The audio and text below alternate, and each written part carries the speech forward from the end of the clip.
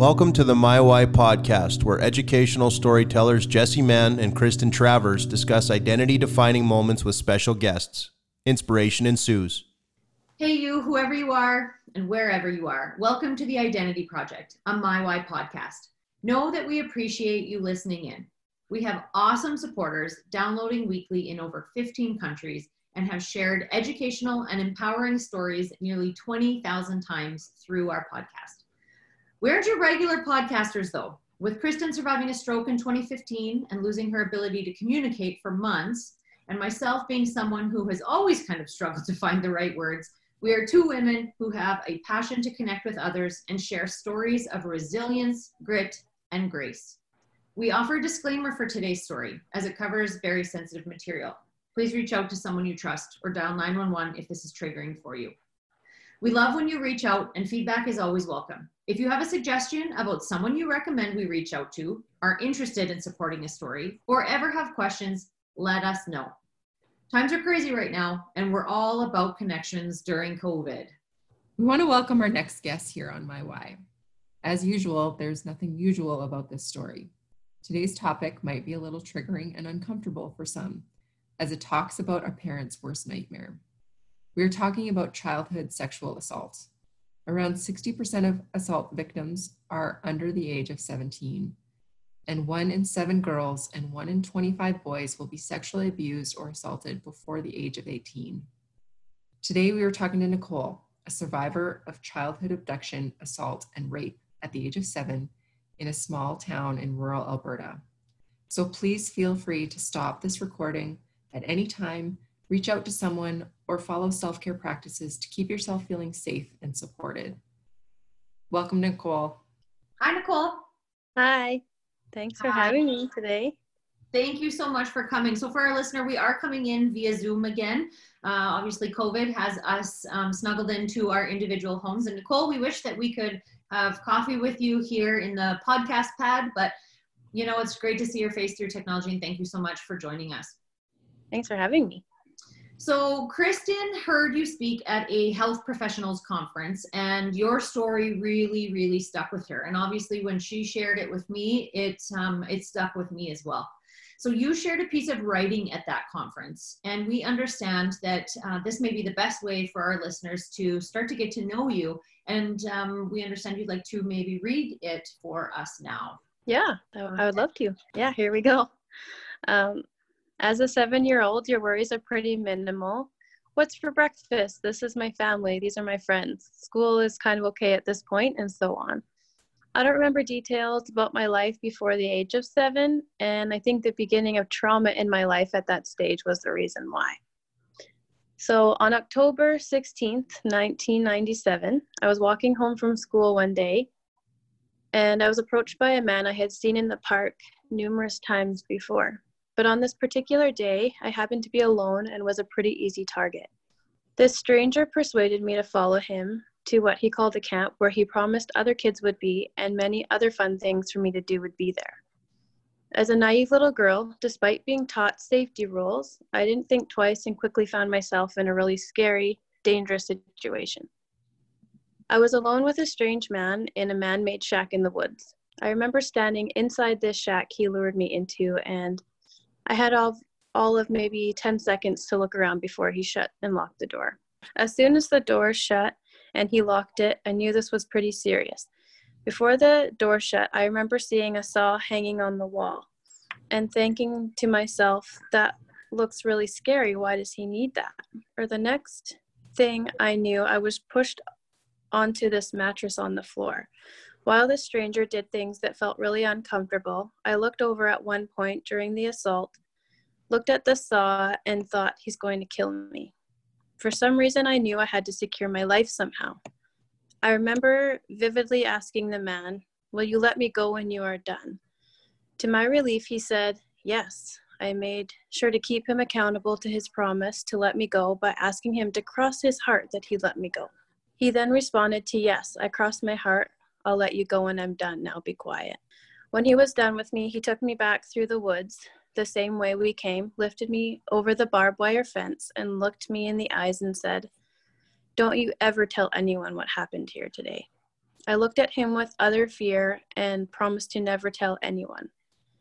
The next part is straight out of a movie. I remember walking away slowly just to make sure he wouldn't change his mind and grab me.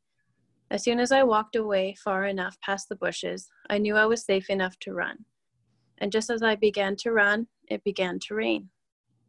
Looking back on that scene, in that vulnerable moment, it was as though God was crying. Somebody hurt his child. I believe God grieves as we grieve. I then reached the front door of our rental home. My sister and her friend were on their way to come find me.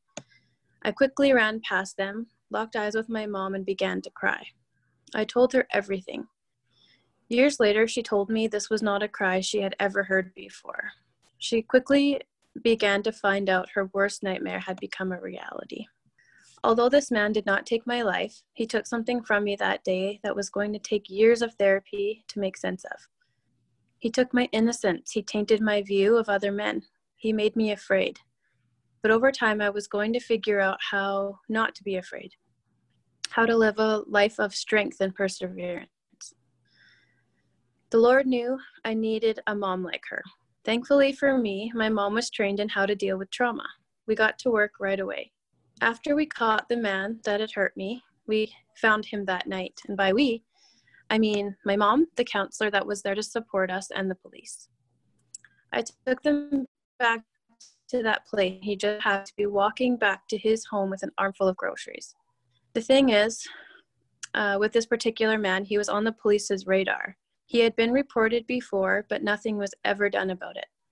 He was just living there illegally, and all it took was the courage of a 7-year-old little girl for the police to take action. This just goes to show that the kind of support I had was the kind a lot of kids, women, and many other individuals don't get or feel when they have gone through something traumatic. I'm thankful my mom was there to listen. She stayed calm, and she handled the news of someone hurting her child maturely and took immediate action. After the offender was taken into custody, I went to the police station and gave a video recorded statement of the events that had happened hours before. A social worker with dolls was present to help me show them what happened. I remember feeling really uncomfortable, but I also felt safe. My mom was there. I knew it was going to be okay. Everybody was really nice. One of the policemen gave me a bear. That was really comforting. After the statement was recorded, the next step was to go to the hospital. A rape kit had to be done. Evidence needed to be gathered. I had to sit naked while the doctor pulled pieces of hair out for DNA and poked my finger multiple times to get blood samples. I learned years later that I was the first child the doctor ever performed a rape kit on. That's why he seemed so stressed out and had to poke my finger so many times. One man's decision to take the innocence of a child affects not only that child, but everyone else the child comes into contact with for years to come. As days, weeks, months, and even years went by, I struggled with the fear of every man that crossed my path. My own dad, I was afraid of him. For months after the incident, I believed I might be pregnant. The day I finally got the courage up to ask my mom if this was true, bless her heart, she was heartbroken to find out I had carried this fear around for so long. She told me, "No, sweetheart," and proceeded to explain to me how all of that works and assured me that was not something I needed to worry about. Learning what all of that meant at that age, let me tell you, was not fun. At the ripe age of 8, I contemplated suicide. I was doing dishes one day and decided to take a paring knife and hold it to my heart. The only reason I didn't pursue anything was because, bless my heart, I believed Jesus was in my heart and I didn't want to hurt him. I'm not sure I even knew what suicide fully meant at that time. All I knew is that I was hurting and it would feel better to not hurt anymore. I learned quickly that talking about how I felt made the confusing things I was feeling feel better. I attended a support group for kids at the Sexual Assault Center here in Lloydminster. It was there that I learned how to accept and understand what had happened to me. The counselor I had been seeing on a weekly basis told me I was a hero and that I was brave because I told my mom what happened. The offender was not going to hurt any more children. This made me feel super proud. Through all of those tough things, coming to terms with all the things I had been going through. My sister was riddled with survivor's guilt. I didn't know what that was back then, but I've come to know that means she blames herself for what happened to me. Because the one day she didn't walk home with me, this life-changing event happened. It's not her fault. I know this to be true because, for one, she took really great care of me. She would never let anything happen to me beyond her control. This man knew what he was doing. It's a mental illness, those who think they can take what's not theirs, like innocence. Through the years, my mom and I would have conversations talking about that day. I learned new information, understand more about that, how that day affected every member of my immediate, extended family, friends, and then my husband and child. When I shared with my husband the events that took place when I was a little girl, he was naturally furious. He felt sad and helpless for that girl who he would end up loving and caring for someday. And someday I'll have to tell my son. We'll have to talk about safety rules and how we can't trust everyone we meet. 4 years ago, I took a drive to Drayton Valley with my mom, sister, and my 1.5-year-old son. We went to my old school, walked the same path I walked 19 years prior, walked to the house we were living in at the time, which was only 1 block away from where the event happened. Everything looked and felt different as it should that many years later. I wasn't even sure what I was looking for or why I wanted to go. I just felt I needed to revisit that place as a grown woman, look at my literal past and say, look how far I've come. I didn't let this steal my joy. I didn't let it hinder me from getting married, starting a family, and having a relationship with God. I forgive the man for hurting me because forgiveness is not for him, it's for me, so I could move on. Trauma is not something we can ignore. I've learned that the only way to deal with it is to face it, talk about it, learn from it. Talking about the things that make you afraid, the things that happened that day were difficult, but my mom made me talk about it. And so because of her, the love and support of my family, my relationship with Jesus, and my resiliency to not let this traumatic event steal my joy. 23 years later, I'm here sharing my story with all of you. I'm happy, I'm strong, and I can deal with whatever comes my way. Thanks, Nicole. That's obviously so hard to hear, but it seems like you're dealing with it really, really well. You mentioned that about the pride, and I do really think that you should feel proud of yourself now, and I think you should be proud of that fierce little 7-year-old that ran home to tell mom. Mm-hmm. How different things would be had you not had that, and how many people do not maybe have that as an option for them, or that, that strength, or maybe that parent figure where they don't tell, and how different your path would be if that was something you put in a box and carried around. Yeah, definitely. So you mentioned about the video recording and running home to your mom. Do you remember running home to your mom? What do you remember specifically, kind of what you said, and can you walk us through a little bit of some of those very horrific details that you would have shared in the video recording? Well, I remember running home and seeing my sister and her friend walking out of the house, and they were like, Nicole, where have you been? And I just completely disregarded them, and I would just ran in as soon as I could. And I think my mom was in the living room, and I just lost it, verbally vomited it out, I guess. Mm-hmm. Which is pretty crazy I feel like most kids would not most kids, I think a lot of kids would just not really know what to do with that information. But I just had so much trust in my mom, just always have. And I just felt like I'm just going to tell her. She knew exactly what to do as well. So I don't know. She just stayed completely calm and she didn't freak out. So yeah, it was just easy to tell her. So Nicole, we understand that, and you mentioned this to us before, that the community knew of this man, and that where he was living in this kind of homemade shack just outside, block away from where you lived, in the treed area just outside of town. What was that like? And can you share a little bit about how the community reacted to this man, and why that known added to you probably trusting him in the first place? I don't know. A lot of people knew about him. I don't know if people necessarily knew where he lived, but he was just kind of always just walking around, just kind of like a creepy guy. He had been known to hit in the school area, and he would chase people, and I guess he was known to be kind of like a peeping Tom, look into people's homes and windows and things like that. And yeah, so I mean, once the story made the paper and everything, people were pretty furious and frustrated that he had been reported, and people had different instances and that with him, and people were furious and scared living in such a small town that this is something that could happen. I think people were like just really shocked that, yeah, things like this do happen all the time. I think people were just really angry for one that he was, not dealt with sooner. And so you mentioned, and for our listeners, he never went to, a federal or provincial prison. He actually went into custody and was held in kind of a mental illness support center. You shared that there were definitely some mental illness issues that probably added to why he was, unable to function in society, and why he had done many of his things prior to, and obviously what happened to you. Can you share with our listeners a little bit about that? Yeah, I learned later, because I was unsure as to why he didn't get jail time, but my mom explained it to me. They just didn't think that he would be safe in jail, as really anybody who commits a crime like that would probably not be safe in jail.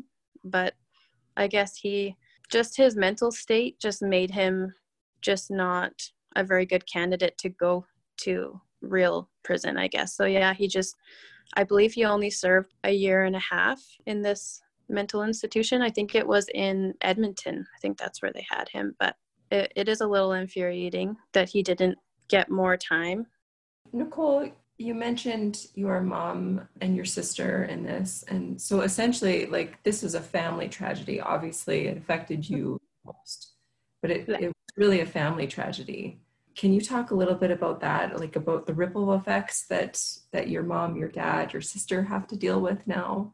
Yeah, I mean, my mom is okay with it because we together kind of went through it together. Like, we got counseling together, I guess. And I don't know, my sister got counseling as well, but to this day, she still blames herself, even though I've told her many times it's not your fault. Yeah, it wasn't your fault at all. She still struggles with it. My dad still struggles with it as well.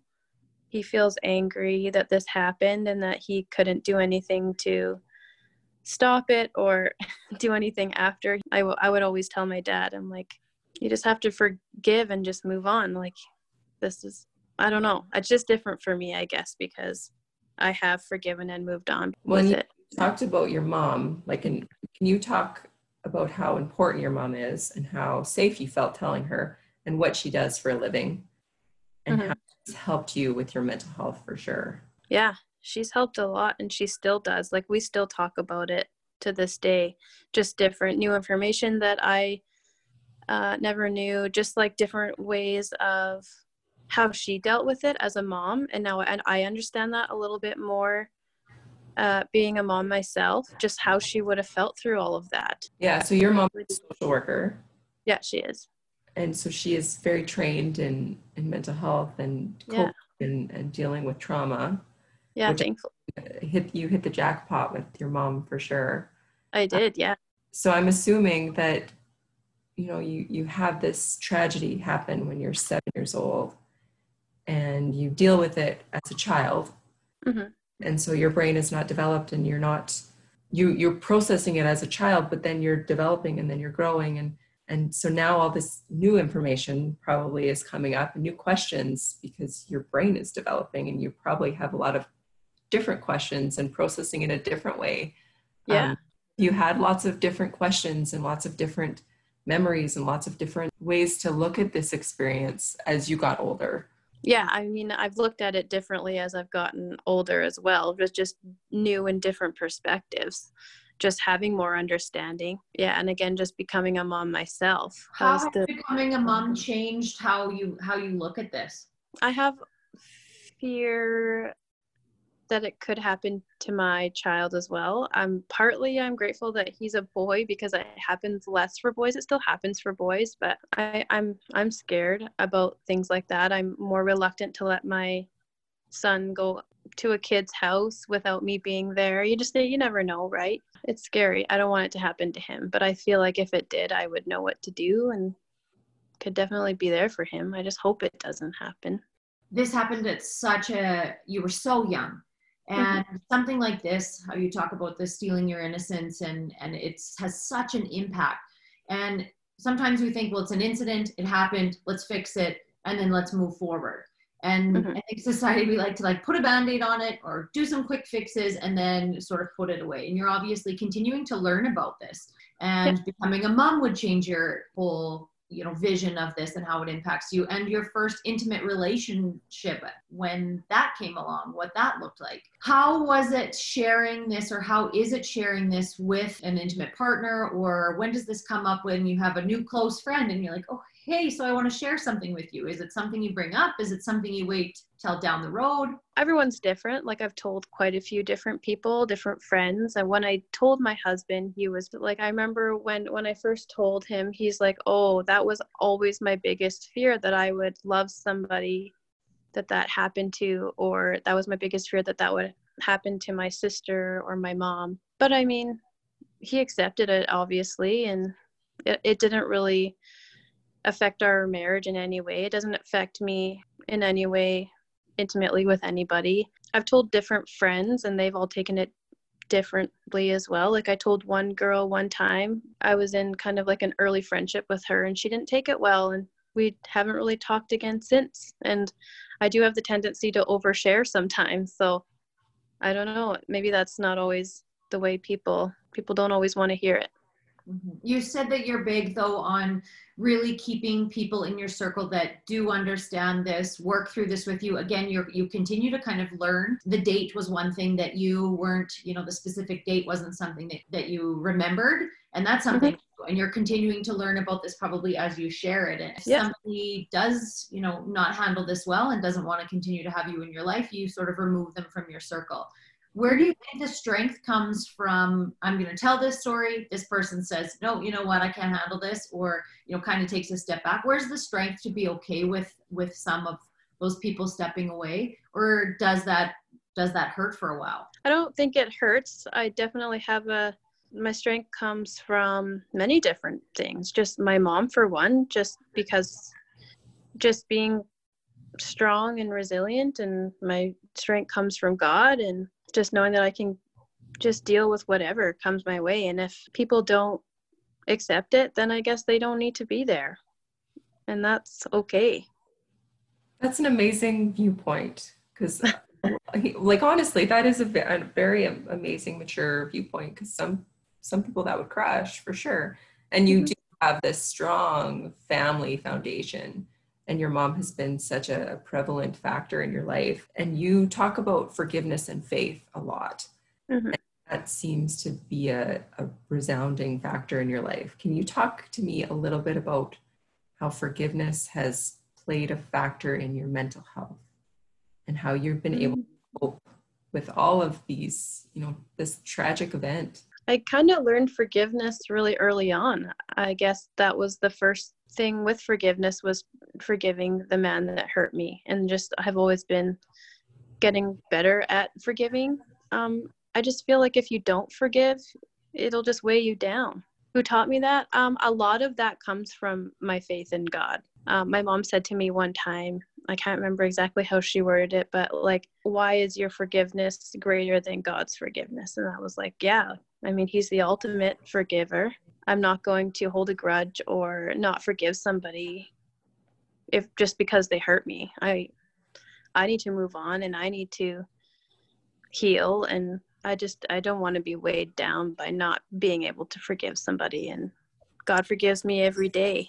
And so when you think about that forgiveness, when you go back to October 16th, what does stand out in your mind that moment? Is it physical pain, because it must have been excruciating? Was it fear? Was it complete, just like, did you shut down in that moment where you just sort of shut down and were like, okay, this is an adult, I'll just, you know, listen, let me go when you let me go and leave? What does stand out that you've had to work the hardest on in terms of forgiving and letting it go and getting past it?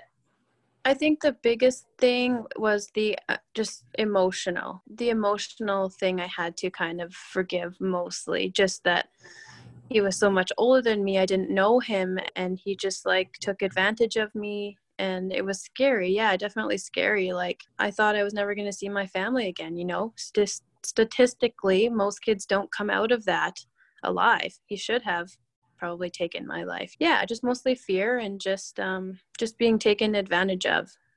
Being an adult, looking back at that time, just thinking, wow, I was so young. And for someone like, I think he was 37 years of age, just to do something like that hurts a child like that, who doesn't really understand what's going on, right? You to forgive him is amazing, like an amazing quality and of compassion for you. And it just, the quote Anne Lamott said, always sticks with me is, not forgiving is like drinking rat poison and then waiting for the rat to die. Yeah. So it really sticks with me. And you are a very strong example of compassion and forgiveness. So thank you for just emanating that into the world.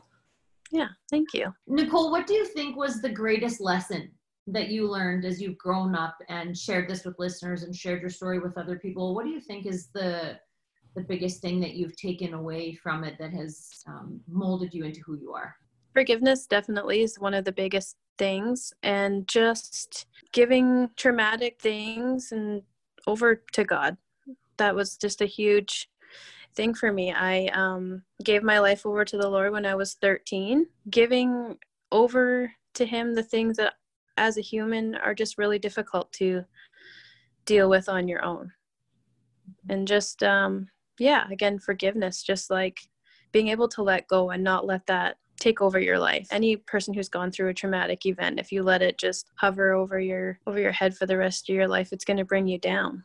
So just being able to let go and let God, I guess, is kind of something that I've kind of, try to live my life that way. You mentioned you went back to Drayton Valley and walked the path. Did you ever wish that you could have a conversation with him as an adult? Did you ever wish that you could see him again or feel, curious? Did you ever, Google him, look him up, things like that? Was that ever a part of your recovery? I never really thought about having a conversation with him. Though if that ever was an option, I think I could have done it as an adult. I would probably say to him, if he was still here, that I do forgive him, because I think that's super powerful to tell somebody who's hurt you that you forgive them. How amazing would that be to have the opportunity to say that to that person, right? I don't know, it was super kind of chilling to go back to Drayton Valley and walk that path again, but also super empowering. I'm super glad I did it, and I would do it again. I might do it again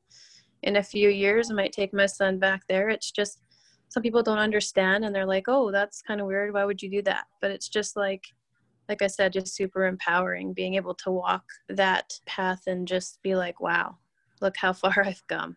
I'm so strong. I don't know if people need to understand it. If that's what you need to do, and that if it fills your bucket, then go back there. When you went back, did you go and go into the wooded area? And is there any remnants of that building? We actually started from the school, and because I stayed back to help my friend who had fallen off the monkey bars, which is why my sister left without me. And so I walked the same path I knew how to get home by myself, right? So we started at the school, and there was like this wooded forest path. So we walked completely, and it was super eerie feeling. It didn't really look the same. That barbed wire fence was not there anymore. That place where he had the shack beyond the woods, because there was like a walking path, and then there was the barbed wire fence, and then inside the woods where his shack was, that wasn't there anymore. There was a church that had been built kind of on the peak of the hill where it happened, and then we walked down to the rental home that we lived in, and it looked completely different, like it had been renovated. So yeah, it felt eerie, it felt different, and looked super different. It was also in a way kind of disappointing that it didn't feel the same, but also kind of relief that it didn't feel the same, if that makes sense. Yeah, and it didn't look the same either. And I think it was a super crazy feeling to have brought my son through that as well. I've grown up to have a child, even though he didn't know what was going on, what we were doing. We were just walking randomly in this place he'd never been. He was only 1.5 years at the time, right? So, but just for me, very powerful, like, wow, my son walked through this. Maybe we'll go together as he's older, and he'll learn more about what that was like for me. And I'm sure he'll ask me questions as he gets older. And do you keep in touch with any of the old, support team that was there, or any of the people in the community that obviously lived through this kind of outside of your family? Is there any of those relationships that you maintained? Not at all. Nope. I was like in grade 1, so I don't really have any of those friends. I did reach out to one girl that I went to school with, and maybe like 5 years ago, and she didn't respond back to me, but I don't know, because I think that when we left, we kind of picked up and left pretty quickly. We went and stayed with my grandparents for a couple of months while my parents moved out here to Lloydminster, and it all just happened really fast. My mom was like, hey, yeah, we need to get out of here. So we did. So yeah, we're not in contact with anyone from Drayton Valley. Did you ever go back to that school, or you moved after that? I think I went back to school after a week, and I was there for maybe, I want to say, a month. And then my mom sent my sister and I to my grandparents I think we were there for 3 months. And then my parents moved us out to Lloydminster here. So yeah, it was all really fast. You mentioned that you possibly will walk that path with your son when he's older. And I'm assuming he's going to ask questions. And how do you think you're going to react to those questions? Are you going to be very honest, or are you going to kind of guard him a little bit? I'll be super honest. Like, my mom was always the type of mom that was really open about any kind of question. No matter what it was, she was open about it. So I'll probably be the same. Normal day-to-day life questions, and just, yeah, definitely tell him openly what happened, and hopefully he's interested. If he's not, that's okay. But I'll definitely be open with him. So how has this kind of changed your parenting? You kind of mentioned a little bit earlier about that you're fearful. And I mean, as a parent, everyone is fearful about that happening. That's, parents' worst nightmare. And I mean, you are always cautious about your kids and making sure they're safe. But I'm assuming for you, this is going to be a little bit hard navigating your kid's life kind of thing. So how has this changed your parenting, and are you extra cautious? Are you telling him, safety precautions and all of that kind of stuff? We definitely, I teach him certain things like, what's mom's phone number, or what do you do? I'm teaching him safety rules right now. Like, do you take candy from a stranger? No. Do you go up to a vehicle if someone asks you to come near? No. I'd like to think that he will not ever be in a situation like that, but I am really cautious, like sending him over to the neighbor's house if they're the same type of parent that I am, if they're going to be watching them the way that I would. I am kind of a helicopter mom in some ways. I try not to be, but I definitely have to try not to be anxious. I have to let him play with kids and figure out his own way. All I know is that I have to just teach him the best way that I can, just like my mom did with me. Despite being taught safety rules, I still went, right? I just have to hope and pray that no matter what, even if I do teach him those safety rules, that God will protect him. And if he doesn't, and I potentially lose my son, he was never mine to begin with. That's the way that I see it. And I know a lot of people don't see it that way, but he belongs to God. God has given me my son temporarily for this on this earth. And so I'll have to try my best to be the best mom that I can be, and whatever happens, happens. Obviously, I will try to always keep him the safest that I can. And that speaks to like years and years of counseling, and you obviously have a really strong grasp on, your mental health and how to cope, and like that speaks to your resilience. So that's amazing. Obviously, we're in a day and age that we have to worry about that stuff. It's actually been declining since the 90s. That's good to hear. Yeah. So I'll throw up ways to keep your kids safe on the show notes, and we'll, and if anyone wants to reach out to us, we'll definitely have those stats and lots of ways to keep your kids safe. So Kristen mentioned the counseling piece, and we know that there were many different services and people that were a part of your recovery journey. What your faith, you mentioned your faith has been very important to you. Speaking just specifically about some of the counseling, what was some of the best counseling advice that you ever received? The one lady that I was seeing on a weekly basis, she told me that I was a hero, and that has stuck with me for my whole life. And that just validates the act of telling, somebody what happened, right?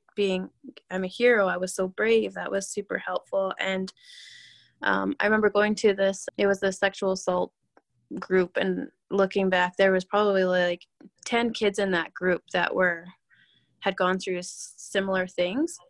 They taught us like this song called My Body, and just like I sing it to my son now, which is kind of interesting. But I don't know if there's any major advice. Just being supported, just supported by social workers and my mom and people that have taken what I've told them and been supportive. Mm-hmm. Just support goes such a long way. Yeah. Helps you. Validating your experience, for sure.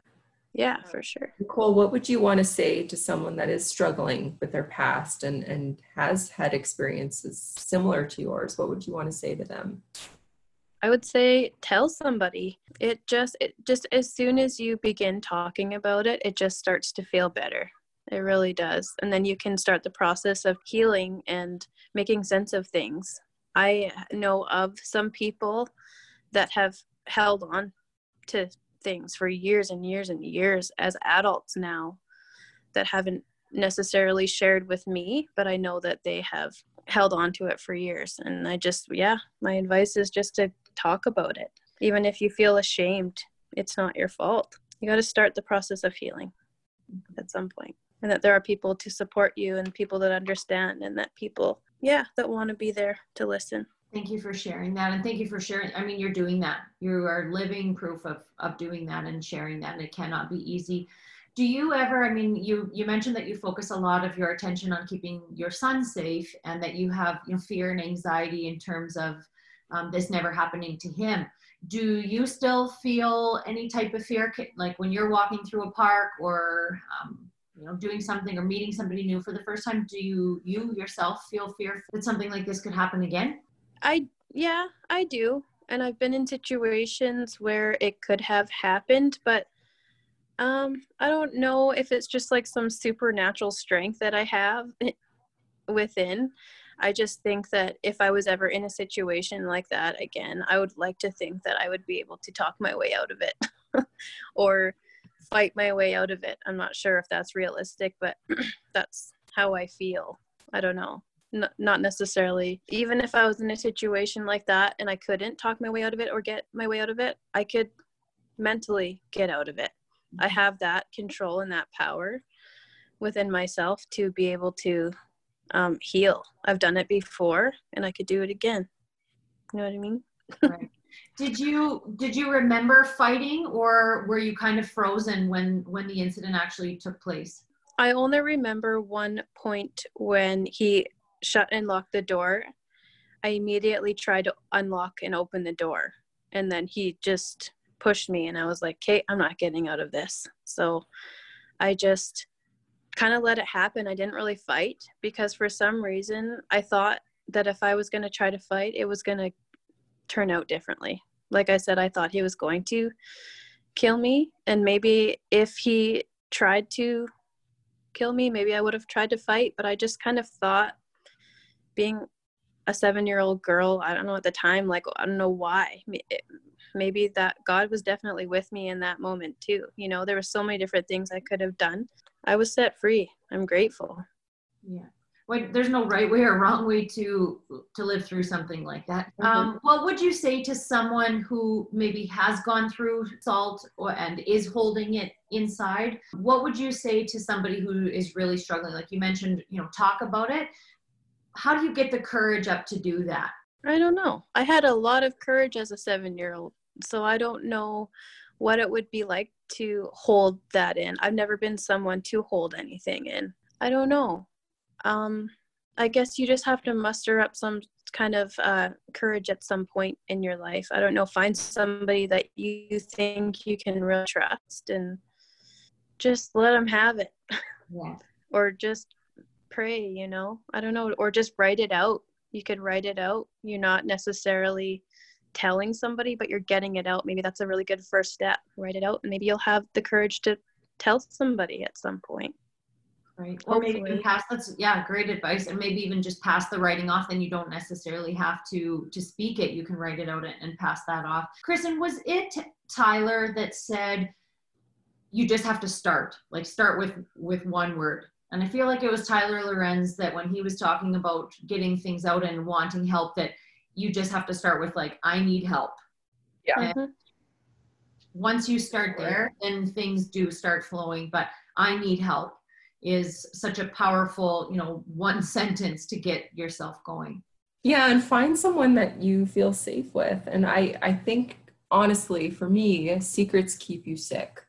And who said that? I'm not responsible for saying that, but secrets and holding on to shame and, those bad emotions that make you feel awful, they keep you unwell, and they keep you in the shame spiral. So if you find that one person, or write it down, write it down. And then when you find that one person, say, okay, I wrote this down. I'm brave enough now, or find that right time. So I do feel like it's so important to tell someone. And if you tell that one person, life gets infinitely better. I've heard of people writing it down and burning it. I don't know if you're not the type of person to like share, just, I don't know, try to like deal with it with yourself in that way. I don't know. Obviously I would recommend telling somebody, but if you wrote it out and burned it, you got to close it somehow. You got to open it, deal with it, and close it somehow, I don't really know how that would work because I don't work that way. I'm not wired that way. I'm a sharer. And everyone is wired so different. Dr. Masri said he has obviously a very demanding job, and he said, I feel my emotions. And I think humans have so many emotions, and we need to feel them in different ways. But we definitely, I am infamous for this. I'm getting better at it, but I don't feel my emotions sometimes, and it builds up. But if you feel your emotions, and if you talk to someone, if you talk to a friend or a husband or whoever is your safe place, it definitely gets better for sure. Yeah. Well, and for people who don't necessarily have somebody in their life, maybe, their path has not been filled with a nice tight circle of great support like your mom was for you. There are professionals in the community that do have and have dedicated their lives and their work to trying to be there, and that there are people. And I think it's hard because you think of, say, the sexual assault center, you think of the sexual assault center as this entity, and that it's not made up of people, but it is made up of people. And if you walk in there and you say, I need help, and you say that one liner, we know that about the Lloydminster, for example, the Lloydminster Sexual Assault Center, we know a lot of people that work there, and they're a great example of, if you walk through the door and say, I need help, they're going to help you. So it doesn't matter what community you're in. And if you walk through a door and say, I need help of an agency like that, and they don't help you, go find another agency. Keep going until you find somebody. It's like counseling, right? Like, I mean, we are big advocates of counseling and therapy, and it takes sometimes a while to find a counselor or a therapist that is your fit. And they try, and I think, they enter those professions with the best of intention, but maybe they're just not quite your fit. Find somebody else, give it a try, and wait until you find a fit that is for you. Or call a hotline. You don't necessarily have to be face to face to that person, right? Mm-hmm. They're just a voice, someone to listen to, right? Yeah. You can even text now, for people. Yeah. So you recently had a birthday. Happy belated birthday. Oh, thank you. You shared with us that your 20s were a little bit rough, and that you are embracing 30. So can you share with us a little bit about why the 20s were maybe rough, and why you are all excited to get those wrinkles and wisdom, the wisdom that you shared before? My 20s were difficult. Just like relationships, I went through a time just finding my identity through men for some reason. I don't know, just thinking that like, if somebody wanted to be with me, it didn't matter if I liked them or not. I would just be with that person because I had really low self-esteem. It took me a long time to kind of find myself, to find confidence. I would say that I'm more confident in the last year of my life than ever. And I love myself for the first time in a long, long time. I'm grateful to be 30 and just looking forward to the next decade and what that brings. Yeah, like I said, I'm excited for the wrinkles and all the things that come with being 30 and just the things that I can learn and yeah, more understanding. Oh, that makes me so happy to hear. That makes my heart happy. Oh. Was there a specific, we talk lots about identity defining moments. What was the shift for you? And I think that, I'm just going to say many women, the 20s can be rough in terms of self-esteem, loving your body, putting up with the different pressures that we go through and that kind of thing, let alone having faced something like sexual assault. Was there a moment for you that kind of went off like, okay, I got to get a hold of this insecurity and I need to start loving myself more? Was there a specific moment or was it gradual? I think more gradual. Yeah, a few different experiences in my life keep pushing me to figure out how to love myself. And I went through a time when I hated my body. I mean, that's still something that I deal with on the daily, I guess. I feel like most people do, but now I can look at myself and kind of love myself from the inside out and outside in as well. It's still a process, definitely gradual though. Still trying to figure it out. Don't have it all figured out yet, but I am liking the way that I'm headed, loving myself and accepting myself and letting go of certain insecurities. And how do I say that? What are some of those insecurities? And I mean, this is a really raw question, so feel free to be like, Jessie, come on.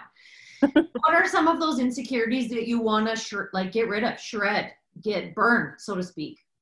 You know, I only have one major insecurity, and it's hard to explain because it's like when I look, it's the stretch marks I have on my stomach from having my son. So when I look at my body and I see that, I think, wow, I grew my son. That is the most beautiful thing. But I think where the insecurity comes in is somebody seeing that and being not seeing it the same way that I do. I guess just worrying about what someone else might think when they see that and just trying to get past that. Yeah, and I've realized too, like there's some things too that I am insecure about all the time. I've realized too, I'm a little bit older than you, not much. But I've kind of and I've had a lot of trauma to my body as far as like health issues and Jessie as well. And my body is not the same. That's like a marker. If someone doesn't see your body in the same way meant for you. Right. That's totally. like a God-given marker. Like, yeah, they move on. That's, mm-hmm. And then you find someone that realizes that you're awesome and amazing, and those are your warrior marks. Yeah. Yeah. I definitely want to feel that people see me the way that God sees me and the way that I am learning to see myself as well. Yeah, so we're so much harder on ourselves than everyone else, for sure. It's true. But there's a lot of things that I've learned in therapies, just like talking to yourself, reminding yourself that you're okay to look the way you do. Yeah, I did have a child, and also, putting yourself in the same box as other women. When you start to feel alone and isolated, it does feel lonely. And it's when you think about other women who have that too, it's like, well, you're not so alone. Even if you look at yourself and you try to compare yourself to someone else that you think is more beautiful than you or whatever, be like, we're all beautiful. That person who I think might be more beautiful than me, they have things and insecurities that they have too. Maybe they have stretch marks on their stomach too that they are insecure about as well. Just normalizing it, I guess. So you're sharing your story and you are getting to these vulnerable places often, and we talk about that when you are vulnerable and you share parts of your story that are so raw, you kind of get kind of a vulnerability hangover from them. What is it? And obviously my why is important to us, and knowing the whys are important.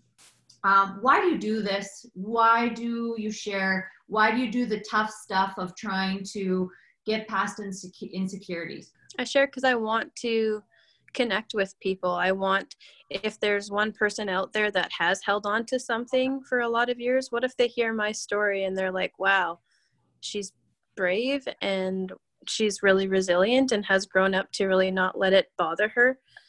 I would want someone to hear that and think that you can do the same. Getting it out there, it's always good to raise awareness, right? That people do deal with these things. There's probably people, like if you're in a restaurant, there's got to be at least one person in that restaurant that has struggled through something similar or wishes that they could share about it. And I don't know, a fear really holds a lot of people from not sharing. Thank you so much for sharing. If you could tell the listener one thing today, what would it be? Believe in yourself. That you can get through anything, no matter what it is. Humans are such strong people, like we emotionally, physically. Like, don't let someone hold you back, or you let yourself hold you back from healing or asking for help or anything like that. Just grow and be the best version of yourself. Don't let anything get you down. Well, thank you so much, Nicole, for sharing with us. And I mean, you've greatly impacted. When Kristen first heard you speak, she knew she needed to dive in and share your story with more people. And obviously, I'm a huge Nicole fan and think that you are so strong. And we come back to that hero comment that got you through so much of this, right? You are your own hero. You are your hero for your son. And we really believe that you'll be a hero for others. And thank you for sharing everything. We truly think that your story is one that, you know, in Canada, it's for the most part, such a safe country. We don't think of abduction and sexual assault as something that often people don't want to talk about and does have stigmas attached to it. And we want to squash those stigmas. And if you have gone through something like this, or this was triggering for you, please reach out to somebody you know and you trust. And there are so many different community organizations that can help you if somebody doesn't jump to mind. So again, thank you. Please check out the show notes for more information on Canada and how sexual assault impacts people across our country. Thank you again, Nicole, for coming on. Thank you for having me. Thanks, Nicole.